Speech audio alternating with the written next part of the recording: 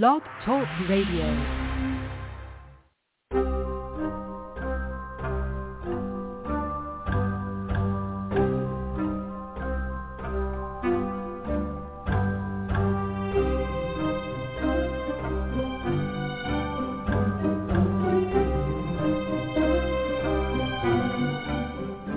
The Witch, the Priestess, and the Cauldron.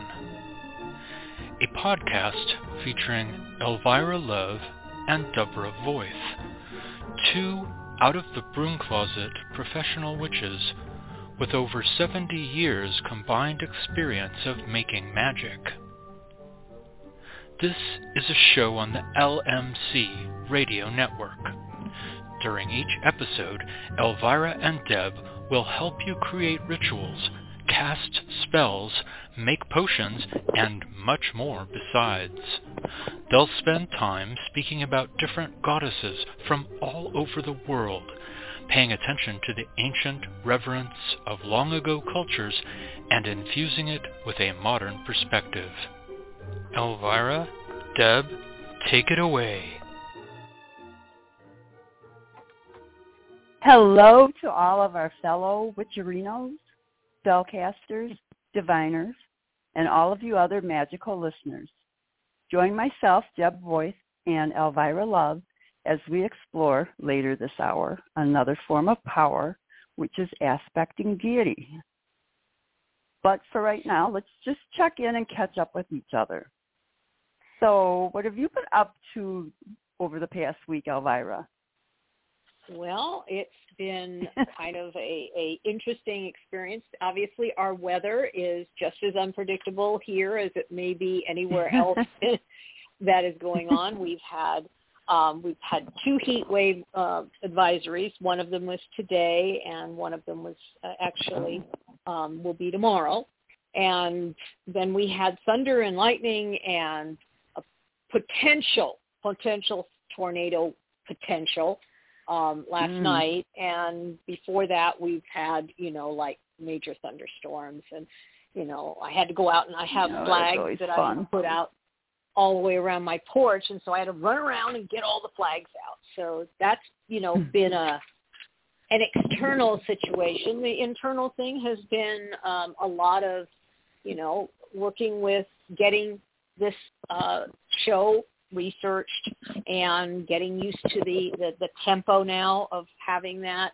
I've had, a really nice time. I just went on Sunday to the lake, which we have here. It's called Beaver Lake, and sat and watched my daughter and her daughter and her husband paddle around. And then this is what was really exciting. The fire department, we have a specific fire department that is in Beaver Shores. It's set up. And so they came down with their pump truck. And what they did was they took big, huge hose and stuck it in the water, and then they basically cleared all their hoses. So they were literally shooting these huge plumes of water, and it was amazing. And of course, there were a lot of people that were kind of going underneath and wanting to get under the sprinkles and everything. But they also had a small one for the children to hold. They would help them hold it, but hold it so they could, shoot a hose, a fire hose. And wow, my granddaughter was a little too shy. She just wanted to look, but she was happy to go puddle around out with the spray and everything. But I took some beautiful videos. It was awesome. So that's kind of the place that I came from, and it was very refreshing. And I could just sit there and I was watching that, and then people are running around on boats all over the place doing skiing, water skiing or tubing, and it was fun. And I just enjoyed myself, not necessarily getting wet. I just could enjoy the wind and the breeze, and that helped balance me out a lot with all the stuff that's been going on, and all that we've had, a lot of places and people, things here where I'm living. People are moving out, people are coming in, they're, all that. So it kind of my dogs get all excited. They think that it's doggy television because they can see out the side and the front. And so anything that happens, including the rabbits and the squirrels, they go hysterical over. So, yeah. So sometimes it's good. Right now, they're in their room and calm, so we don't have, a lot of that happening right now. So what happened on your end of the world? Well, I'm kind of in line with you. Good old summertime days. This past week, in between doing readings and burning candles for new and old clients, I got to spend time with family, especially my youngest daughter, Laura, came into town, and we did some good old summertime stuff. Went, to the lake, ate food, went swimming, went out on somebody had a pontoon boat. We went out on that. And then I'm a big kid, and so I love having the long stretch of summer. I loved it when I was a kid, and I love these times where I kind of get to see, like, with my grandkids, I kind of get to see the world through their eyes for a little bit. So it's like, what did I do? With my little granddaughter, who's 10, we through and we're finding treasures in my old costume jewelry, and we're just digging through there. And then my 16-year-old grandson was going through this phase where he never used to like scary movies, but he was wanting to watch some scary movies and asked me to watch them with him. And so it was like the middle of the day, it wasn't dark yet. We're watching the scary movies and making crazy commentary throughout the film, which was really a lot of fun. We were screaming at the characters and throwing popcorn at the screen from time to time. And, and to me, it's just like, I do feel like a kid again when I'm with them. And just like with the littler kids, it's like everything to them is exciting. And so it is kind of cool because it's like you're seeing the world through their eyes when you're doing something with them.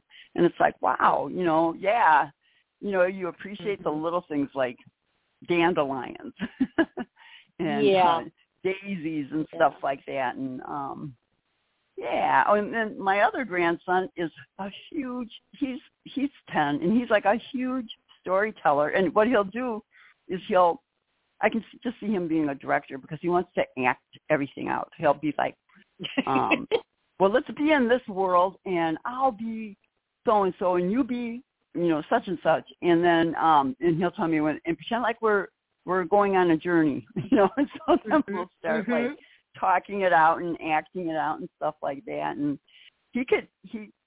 when I watch him, it's like, man, that boy could do that for hours. Yeah. Oh, yeah. Oh, yeah. Yeah.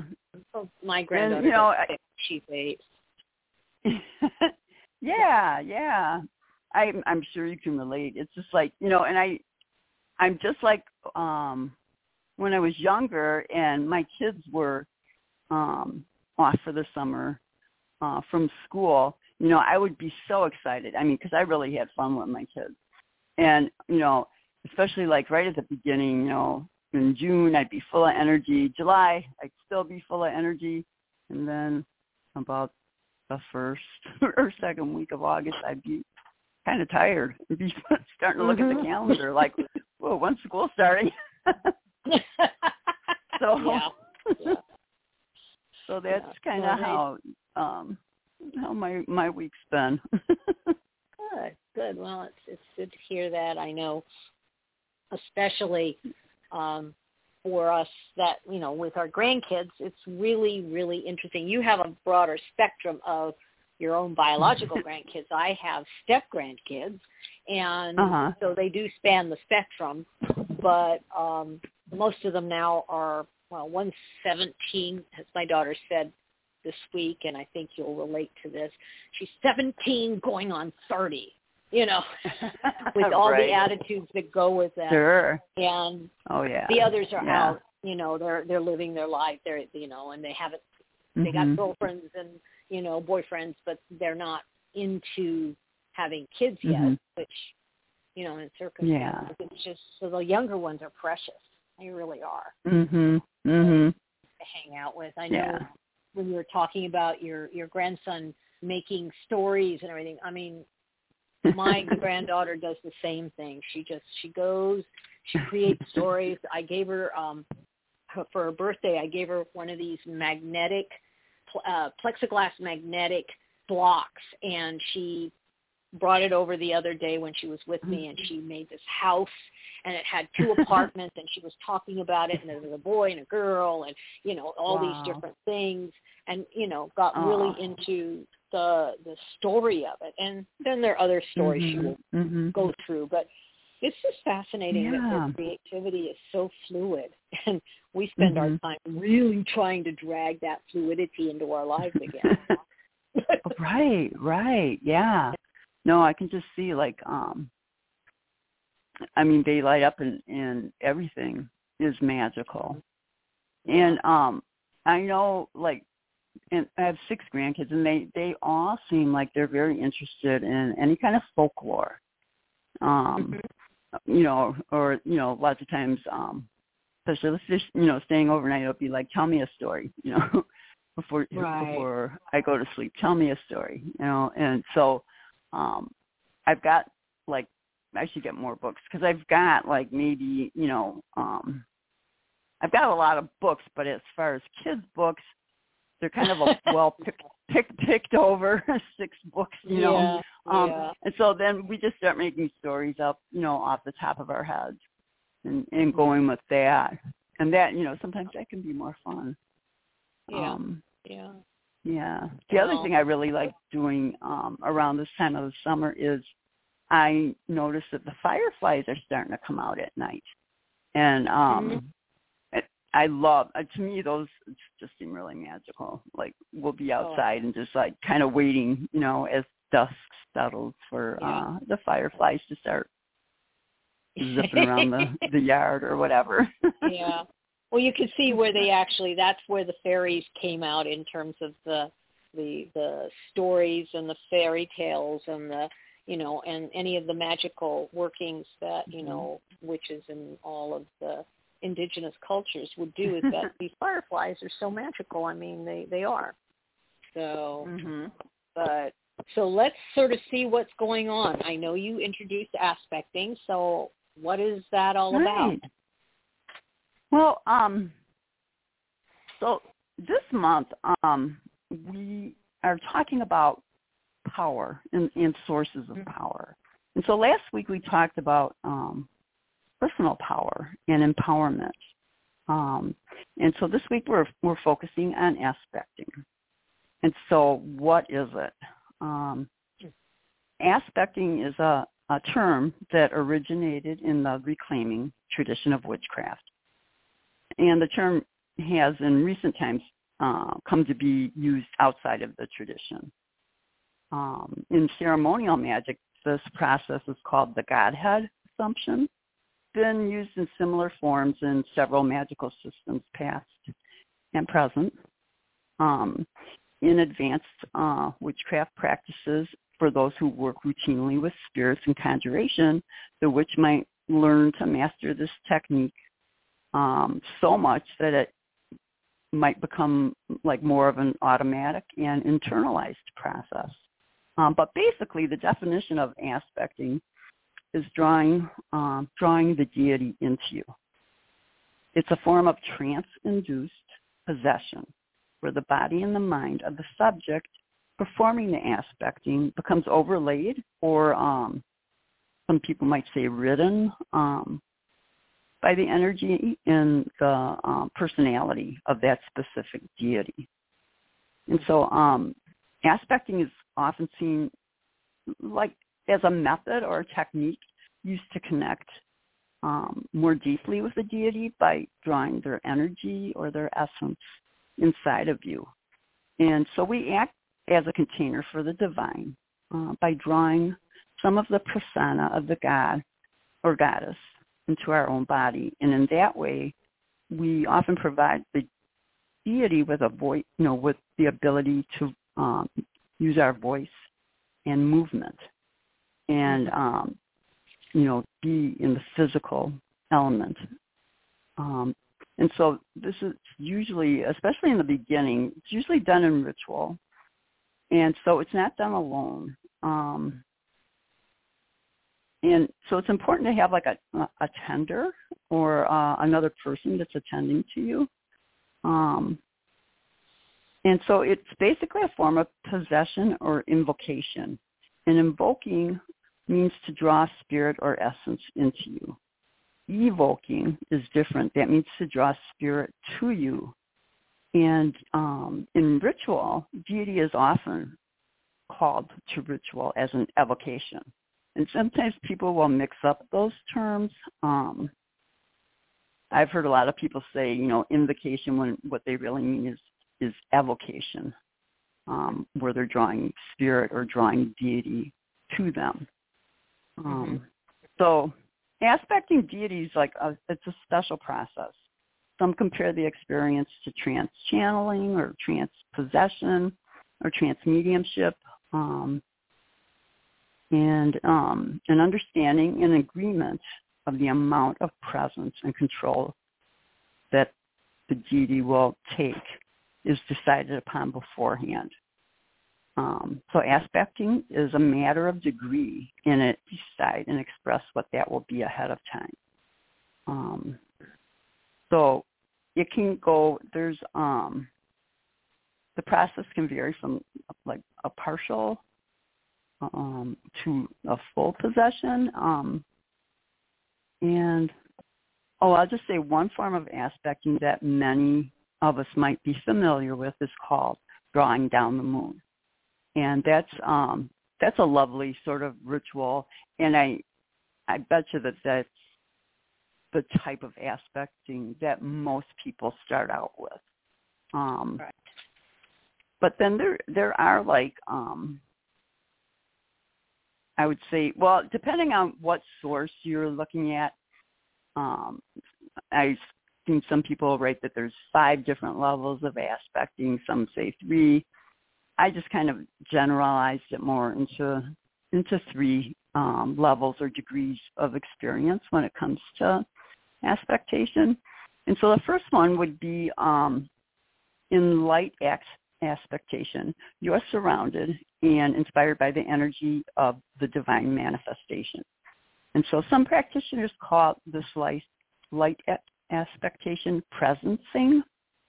And this can happen spontaneously while we are intently researching a deity or divine entity, especially when we identify closely to their story or to their personality.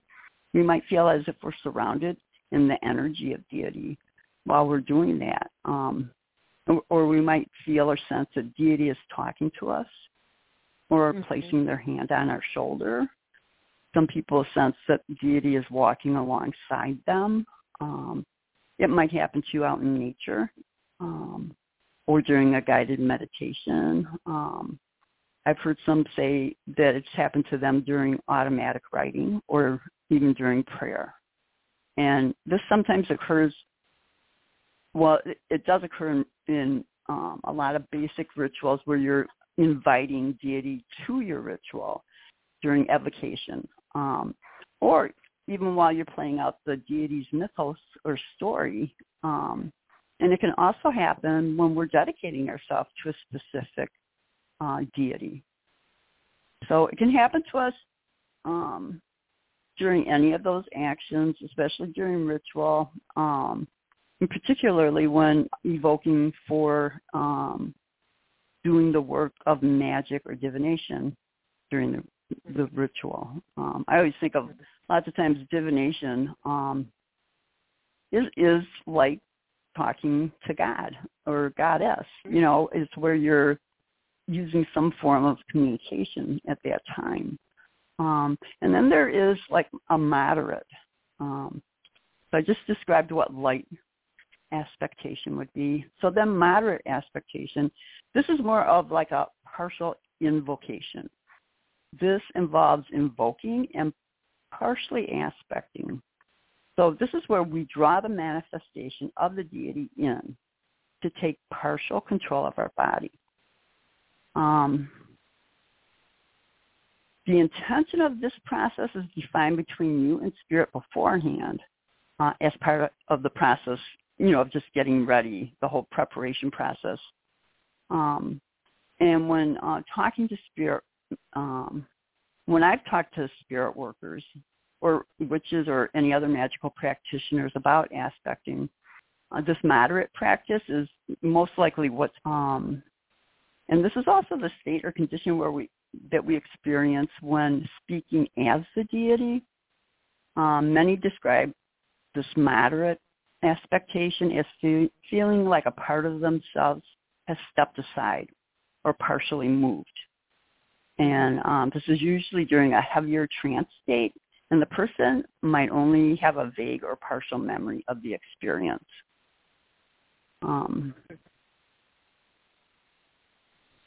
Sorry.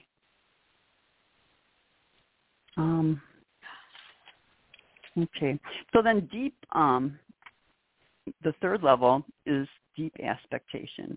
And so that's the most extreme level, and that would be where you're nearly full or totally possessed. It's a total, invocation. And this is during full trance possession. And when this is happening, we're no longer present. The practitioner might be able to say or do things that they normally would not be able to do, such as speaking in tongues or archaic languages, or even performing physical acts that are beyond their usual personal strength or ability. So often there's no memory or conscious awareness of what took place, and it's kind of like a divine roofie, right, if you will. And so that's a very generalized, like the 3 degrees of what aspectation might look like. And some of the reasons, for doing that, some might wonder, well, why would you want to do that? Some people might think sign me up. I'm ready to go. Right. But some people might kind of balk at this. But some of the reasons that we might do it is that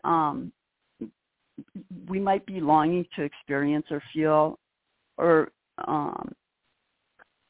to be a part of something much larger than ourselves. Another reason might be that some of us might already feel a connection to a particular god or goddess, and we might wish to explore and experience a deeper relationship with them or create a closer bond with them. Some might see aspecting as a mutual gift between you and deity, because you're giving deity the time to briefly experience the physical realm and sensations while allowing us to experience the divine. Right. And some other reasons is that some of us, I've heard of some people report experiencing increased insights and informational downloads. Mm-hmm. Another reason might be that we might wish to create a mutual exchange of energy and benefit from this deity's specific gifts and powers. Mm-hmm. And then there's some of us, especially those who work in conjuration of spirits, we might aspect as a way of working with deity for divination, healing, or other works of magic. And so kind of my beginning information there, I was wondering, do you have anything, any thoughts on that?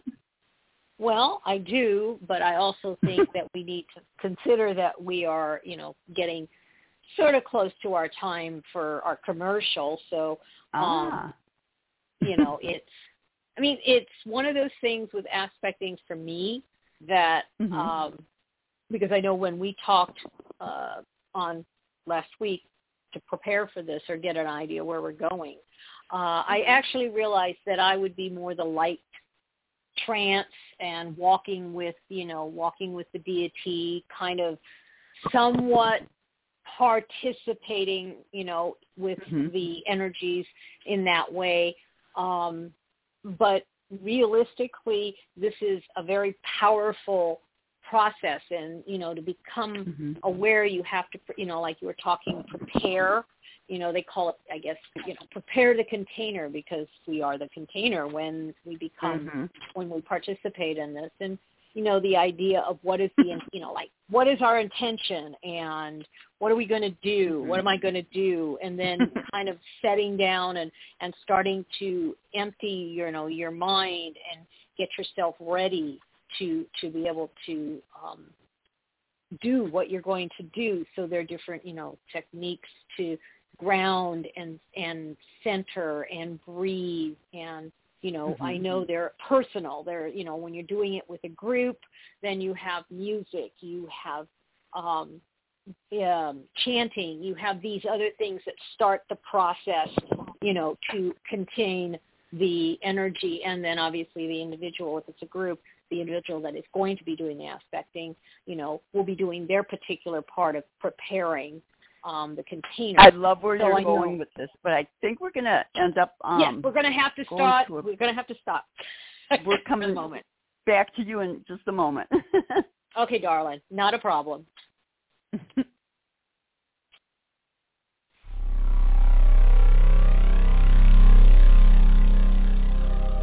You're listening to The Witch, the Priestess, and the Cauldron, a radio podcast on the LMC Radio Network.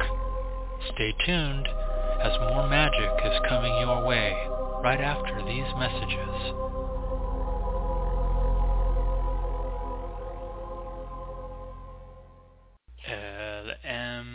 LMC. You're listening to the LMC Radio Network, broadcasting out of Forestville, California, on the World Wide Web at luckymojo.com.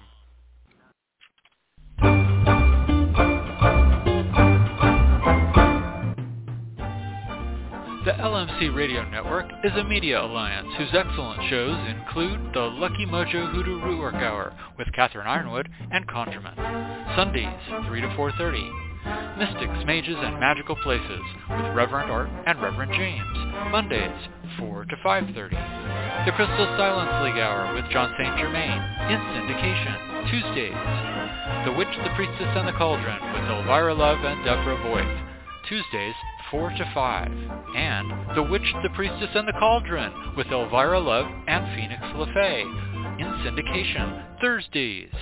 All times Pacific, at 3 hours for Eastern, sponsored by the Lucky Mojo Curio Company in Forestville, California, and online at luckymojo.com.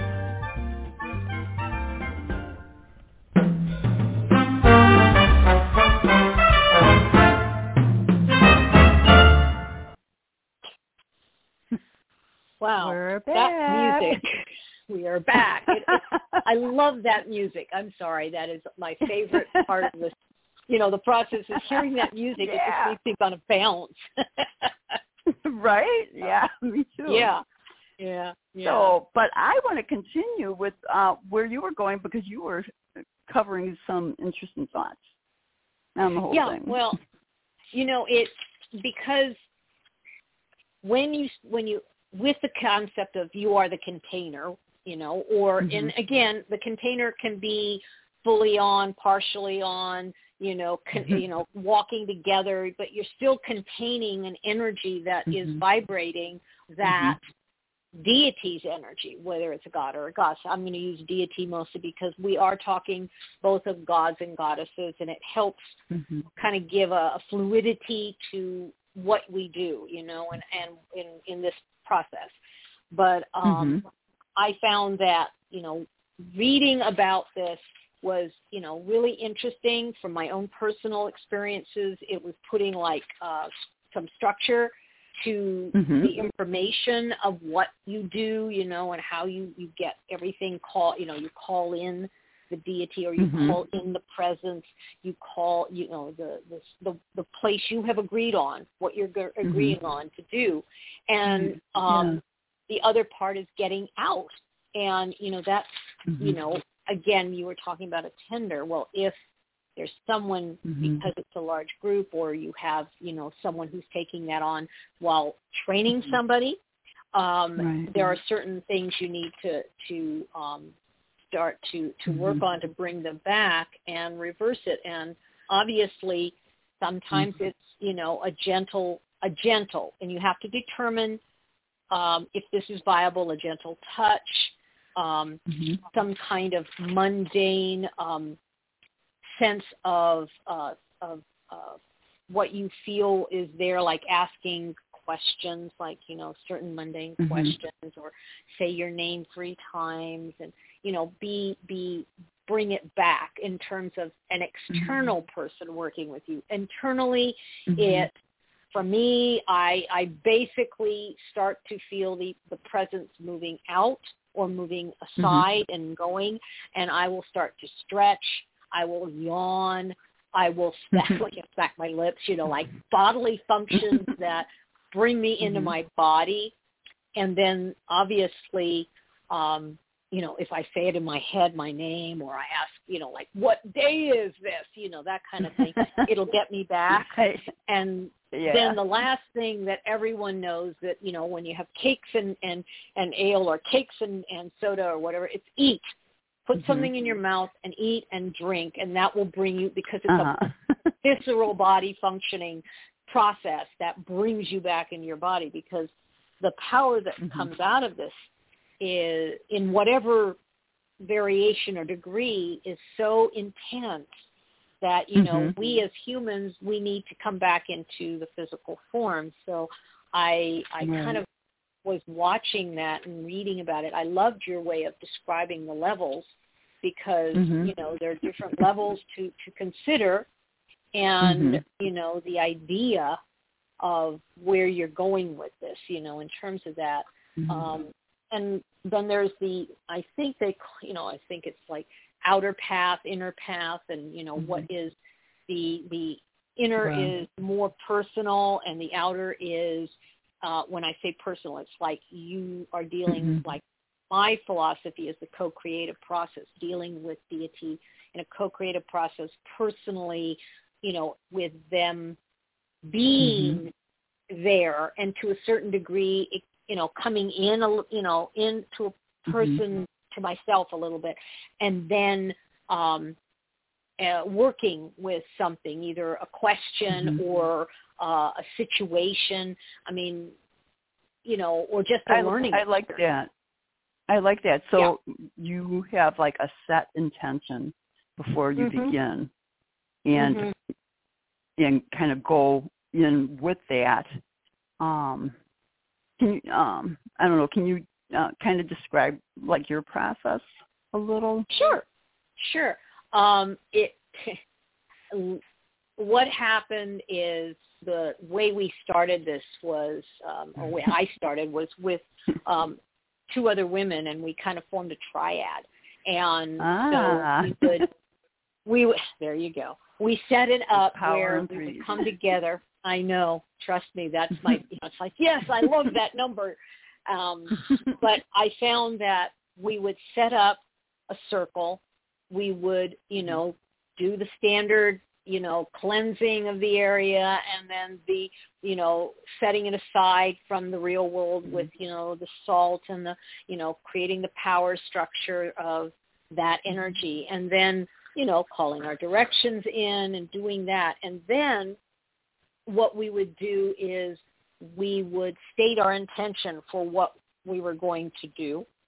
And then we would get into a comfortable position. And we always had music going on in the background, even though we weren't drumming or anything, but it was, music, and very spiritual of it. And then we would go in. Now, we had already started building a temple in the inner world, and how we would get to the temple, and then how we would go in. We would ask to come in, because part of this is respect for the deity. And she, basically it was over time that the deity proceeded to explain how to start to connect with her. And so that's what we did. And then when we understood the general, then we would go in and each of us would have a personal experience with the deity. And for me, I love that, Elvira. It sounds like instead of having deity come to you or come within you, you had this astral temple and you went to her. Yes. Is that accurate? Exactly. That is very accurate. Yeah. Yeah. Like that. And it was for a long time, and then there were other times where we would call her to us, and she would come to us, and each of us had a particular gift, so each of us was able to receive her in a specific way, and then we would take turns communicating what we were getting. So it was like we had three aspects of the deity, and this was usually when we were trying to do something that was big on the physical plane, and we needed to have that connection with the deity to get that information and work on the physical plane rather than the other going to her. But I love that, because I do believe that whatever you do in the physical plane reverberates onto the astral plane, and whatever you do in the astral plane, I believe, reverberates into the physical plane. And that's such a powerful way to work. Yeah.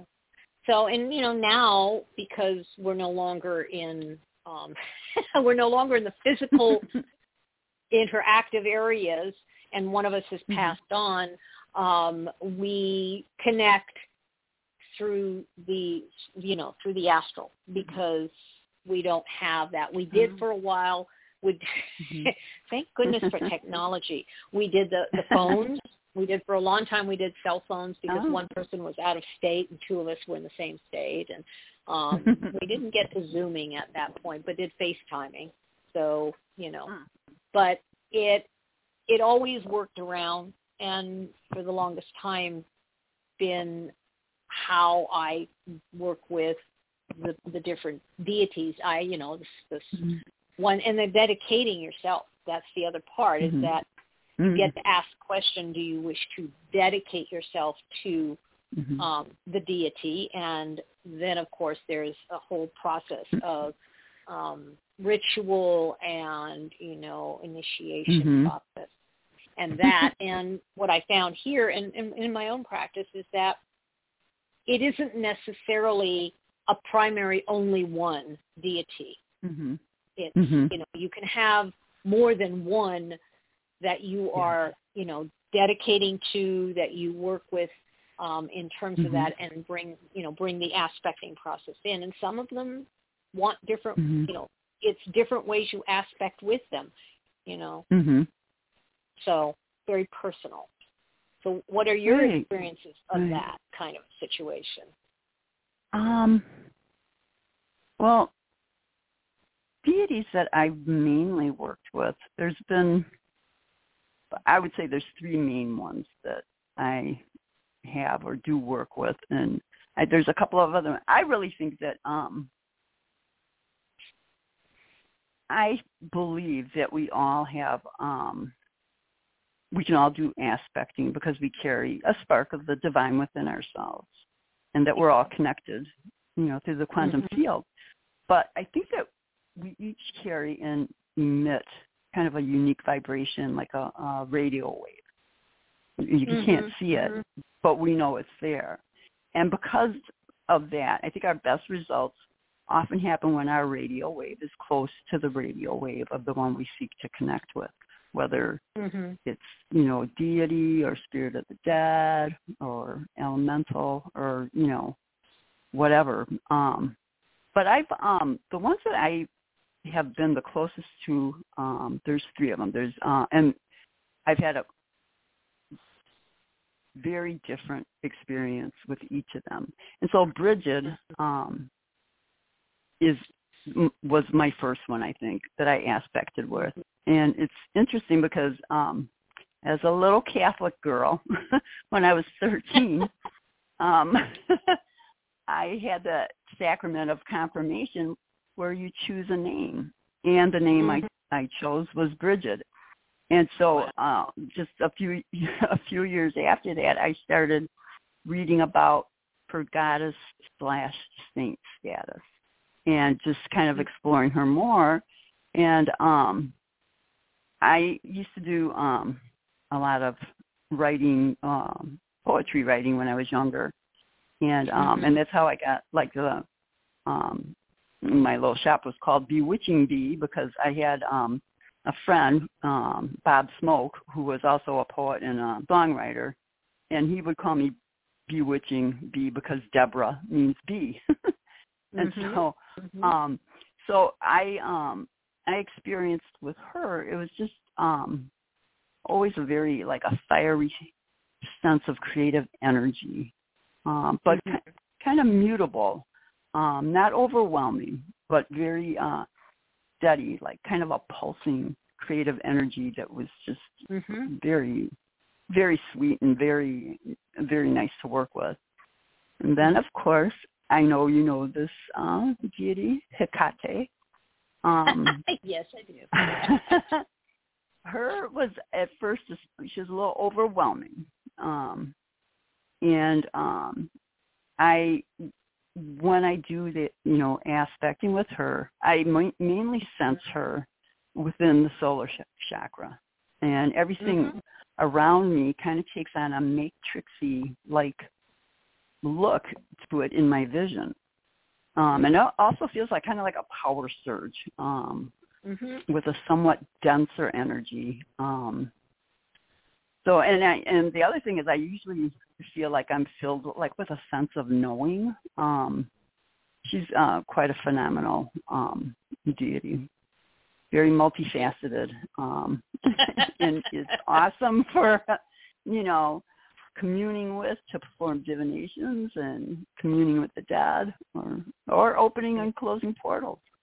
And then the last one that I've worked with a lot is Our Lady of Grace. She is the form of Mary, I guess, that saves lost souls. So she elevates lost, restless, or tranquil spirits. And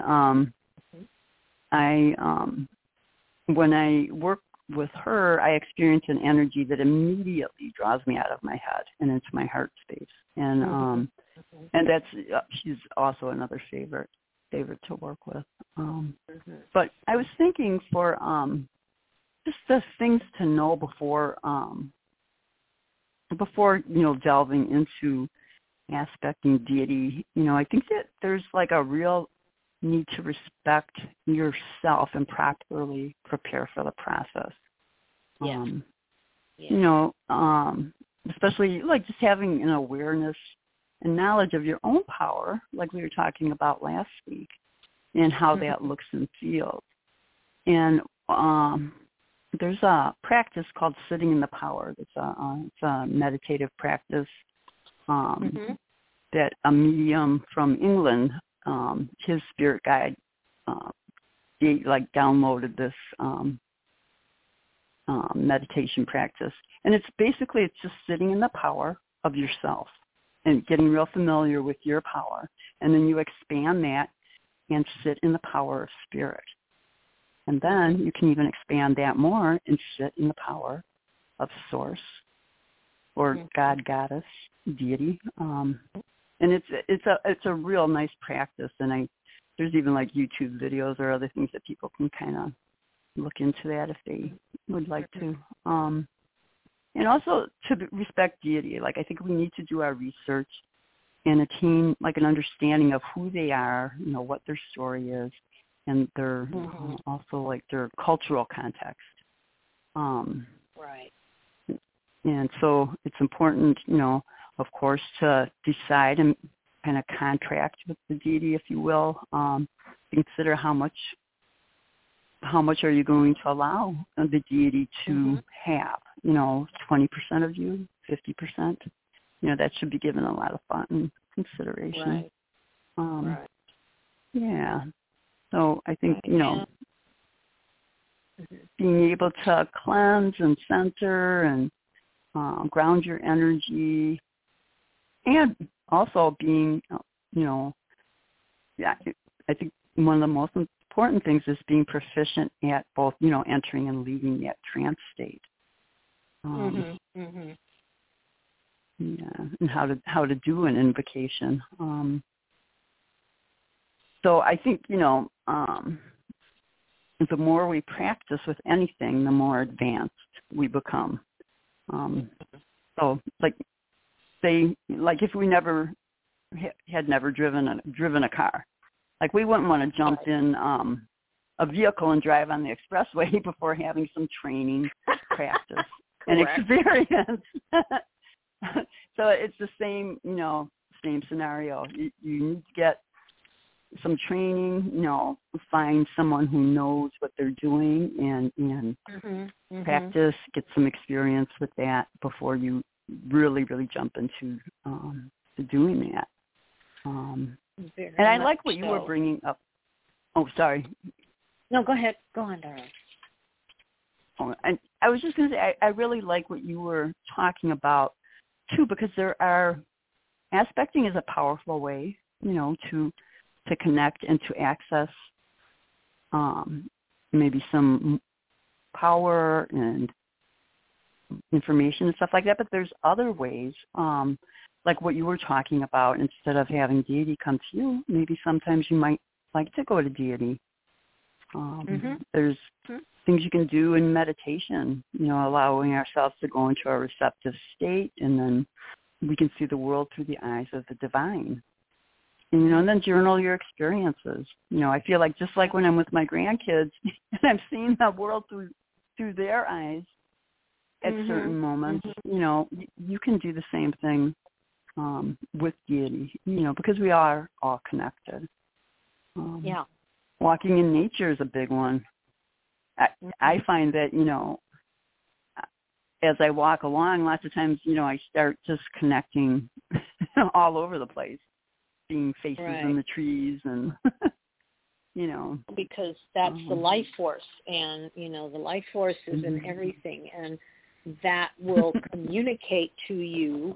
And, again, the communication comes with what you are more comfortable and familiar with. They're not going to hit you, well, sometimes they can hit you over the head to get your attention, but most times it's with the intent that we want to connect, and you want to connect, so we're going to try, dialing up and getting a line and having it ring, and you go, oh, look, it's a tree with a face in it, or it's, the aspects.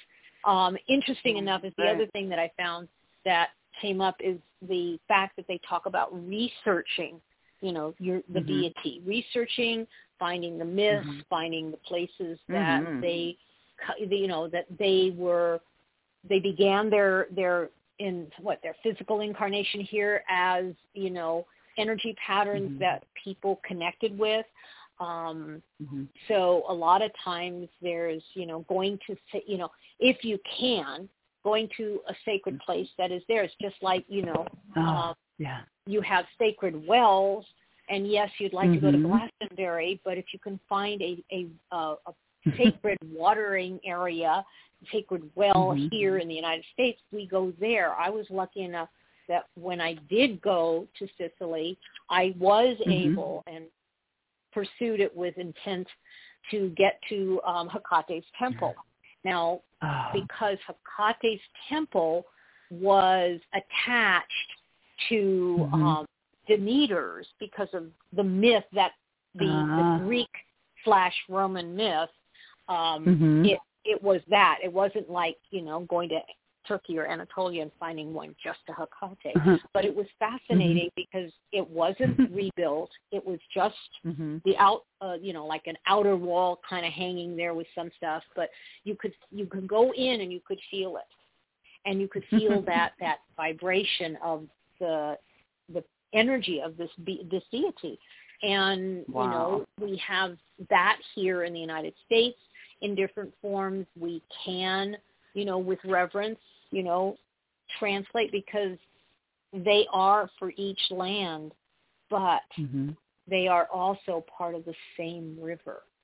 And I think we need to take that into account when we're trying to connect with the deity, is, working to get some visceral experiences along with the research and, the information gathering, and as you say, journaling and letting it, come through.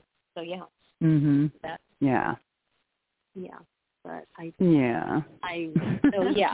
kind of like you're sitting there and I'm going, yes, this, that, about the way to get to know the deity, because it's like getting to know somebody like you and I got to know each other by contacting each other, talking to each other, technically Zooming, to understand who we are. And that's the same kind of thing we're doing with deity. And even though they are maybe bigger energy, it's still connecting.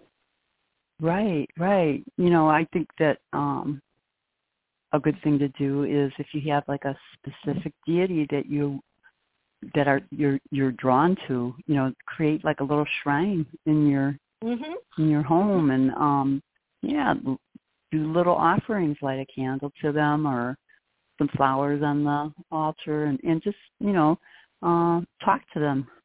Just talk to them like you're talking to a friend. Right. So, and it's a part of experiencing spirit, life force, deity. It was fascinating. A quick story before we're going to have to, kind of close ourselves down for the hour. It goes by so fast. My father never sent us to any kind of particular religion, or church or anything. And he kept talking about it as life force. Now this is a man who's Catholic, raised Catholic, and his mother was raised Methodist. But this is how they described it. And it's funny, I came over the research of this, and they started talking about life force, the life force, the energy. And I'm just like looking at that going, whoa, no wonder I took the path I took. Because before he even thought of what he was, presenting in my world, he was presenting something that was going to move me into this kind of environment. So, and it is, it's life force, whether it's a life force of a deity or a life force of a human being or a fish or whatever. It's a life force, and we can connect with it. It's just we have to find the appropriate ways. Yeah. And so just to kind of, I guess, recap in a nutshell, aspecting will usually involve having an agreement or a contract beforehand regarding how much space, time, and activity is permitted by you with the deity, researching and attaining the perspective of, cultural context about the deity, preparation of yourself and your sacred space, preparation of yourself as a container, as a sacred container, and the participation of others, especially early on, and having someone you trust in the role of your tender. And then learning ritual and invocation. The actual act during the ritual would consist of grounding energy before and after, and then trance work in performing the invocation. And then always remember at the end to thank the deity. And, if you did sense you opened any portals or anything, just make sure you close them up when you're done. Oh, yes. Definitely. So, the stories we could tell when we talk about closing portals, very important, very, very important. Yeah. So, I think this has been very informative. I really have found that you have a really excellent grasp of this. I'm impressed and grateful that you're my co-host this year and work with me as a team because... Oh, back at you. Fist bumps in the air. But obviously we will be, back again next week with more fun things. But at this point, we have, to thank our Cauldron / Nagashiva for the tech work and all of the things that he does behind the scenes. And, Thank you so much, Nagashiva. It's very important. And it's not just tech, it's all the other stuff going, to make this out there for people to see that it's back on track. And we will be, moving forward. We've got a lot of fun things to talk about over the next 5 months. And I'm sure that, that'll bring us a lot more fun to research because I love researching. That's probably, I'm not a I do too. Stick in the mud where I don't want to read or find anything out. But, it's it's like I get these things and then I suddenly have notes that I'm taking that have nothing to do with what we're doing, but it's led me on another thought process over here. So I kind of write those down before I forget them. Elvira, I always end up with like way too many notes, and to me the hard part is like honing it down and being like, okay, what are the most important things that I need to bring out or that we need to discuss during this, brief time that we're here, and but that's part of the fun of it too, I think. So I think this month we've been talking. Oh, sorry. No, go ahead. You got to go with the next part, and then we go from there. Yeah, we've been talking about power, and so we started out with inner power and empowerment. And now we're talking about aspecting, and next week it'll be talking about power without our powers outside of ourselves that we can use in our to aid us in our magical work. Am I forgetting anything else, or is there anything else to add? No, I think it's just, it's calling on power outside of ourselves that is different than deity in that format. So, I think we're fine. I think we've got less than a minute, so I will say see you on the radio next week, and it was fun doing our show. You can close us down. Until next time, witch on, witch well, and witch boldly. Whoa. Amen.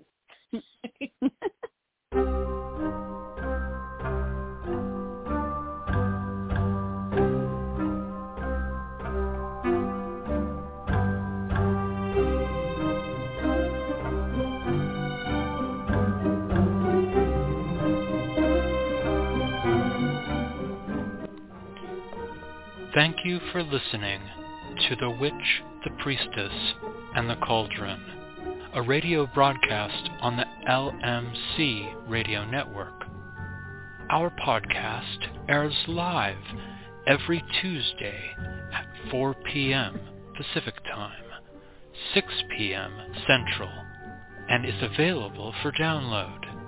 Questions or comments on this show or ideas for upcoming shows can be sent to our website at witchpriestesscauldron.com. That's witchpriestesscauldron.com. Until next time, merry meet, merry part, and merry meet again. Blessed be.